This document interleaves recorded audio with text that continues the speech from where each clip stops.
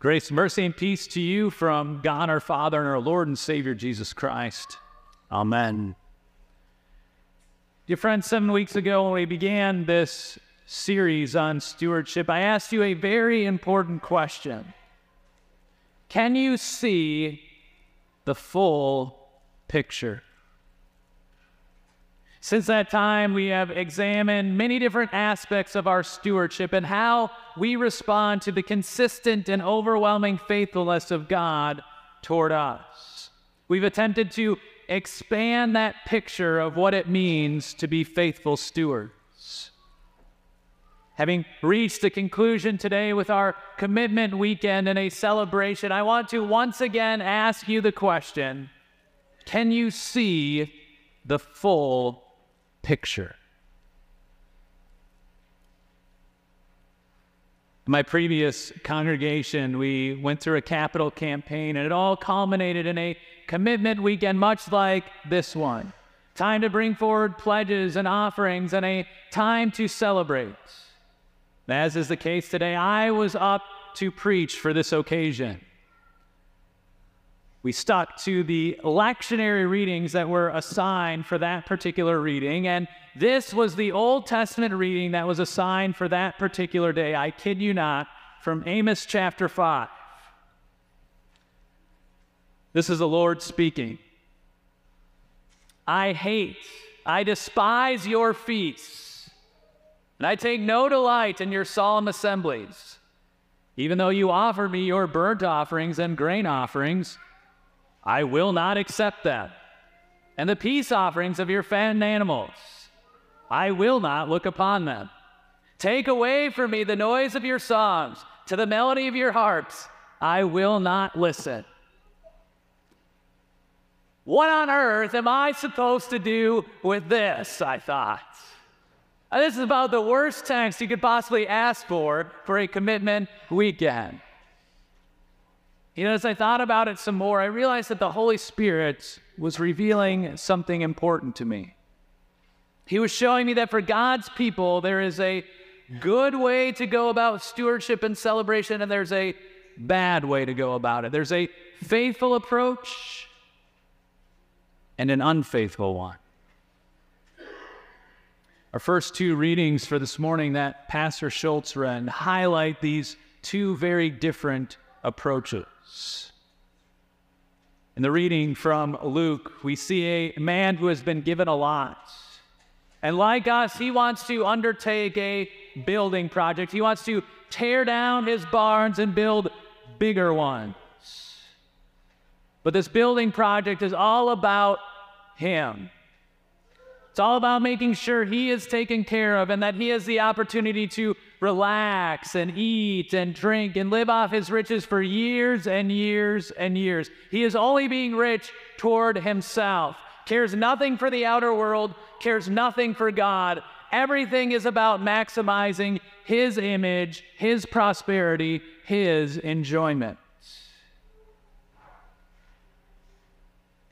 Dear friends, I cannot stress this enough.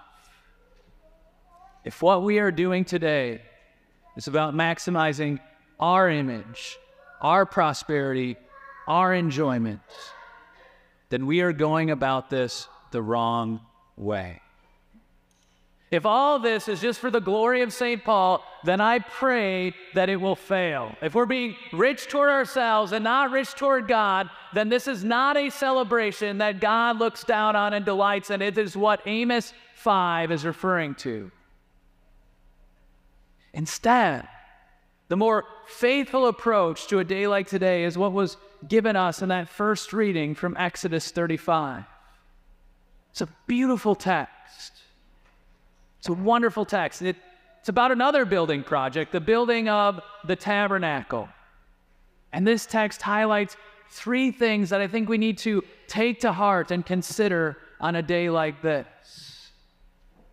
Number one, no one is coerced into bringing a contribution. There's no salesmanship from the leaders. Instead, the text says that everyone brings freely because his spirit was moved to do so. Number two, this text really gives us the full scope of what stewardship is, that it's not just about material goods or financial resources. Yes, the tabernacle needed those things too. They needed people to sacrifice and give their gold and their silver and their bronze. They needed that. But they also needed people to use their gifts.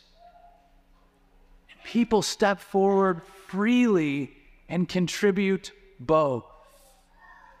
They give enough financial resources and material goods to get the project done, and they use their gifts faithfully together to make this project flourish.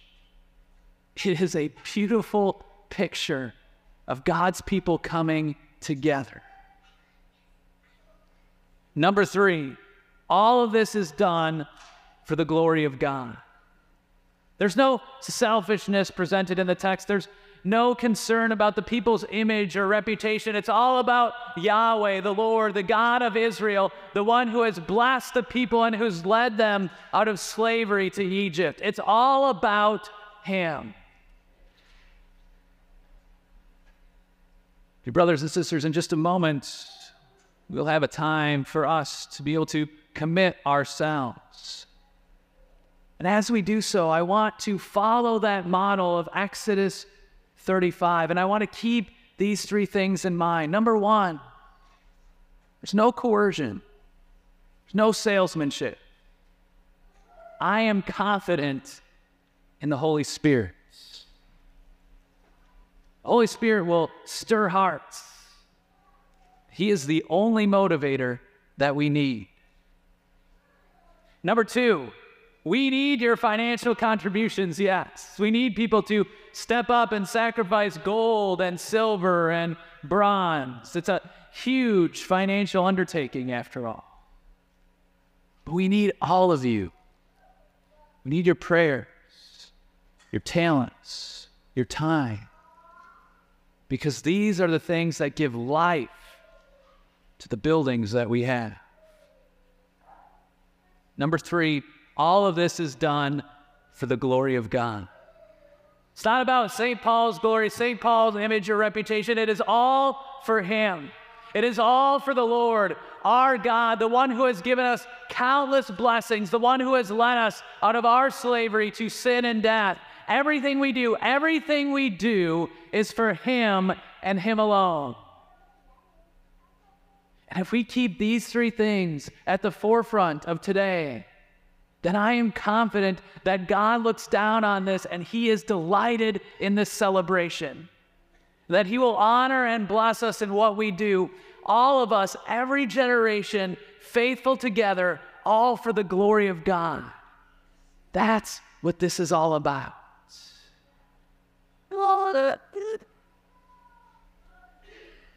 So do you see it yet?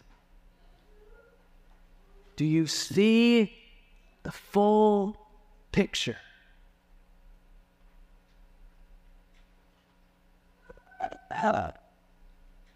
Nah, you don't. You don't see it. I don't see it. Because whatever picture we have in our minds right now, it isn't big enough. Now to Him who is able to do far more abundantly than all that we ask or think, Paul says in Ephesians 3. Did you hear those words? God is able to do far more abundantly than all that we ask or think. Get a bigger frame, get a bigger canvas, because what we have is not big enough for the picture that God has in store for us. God has been hard at work, doing far more abundantly than all that we could ask and think for generations. He has been doing far more abundantly than what every generation before us could have possibly imagined. When our founders established St. Paul in 1851, they could have never imagined the thousands and thousands and thousands of people who would hear the Word of God and be pointed to Jesus in this place, in our sanctuary, in our classrooms. They had plans, yes. They were faithful together, yes, but God wanted more, abundantly more. And for over 170 years, God has been doing abundantly more right here at St. Paul. It is my prayer that God continues to do abundantly more for such a time as this. That God opens our hearts to do more than simply build on. That He opens our hearts to that diligent work of equipping every generation to live rooted in Jesus.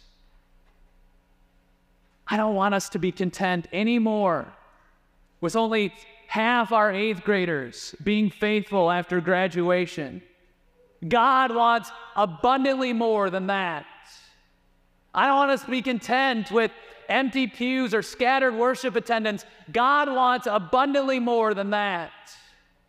I don't want us to be content with people merely being connected to St. Paul School or connected to St. Paul Church. God wants abundantly more than that.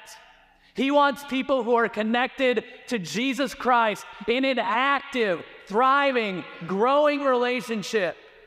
God wants abundantly more than people on our rolls or kids who are enrolled. He wants committed disciples, lifelong disciples of Jesus Christ. God wants so much more.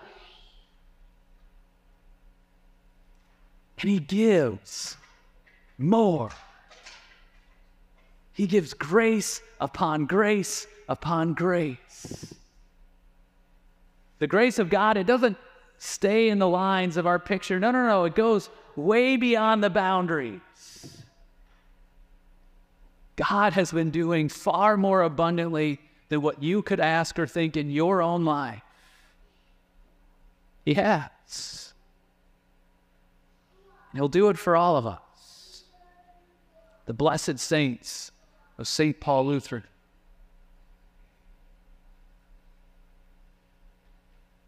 So where do we go from here?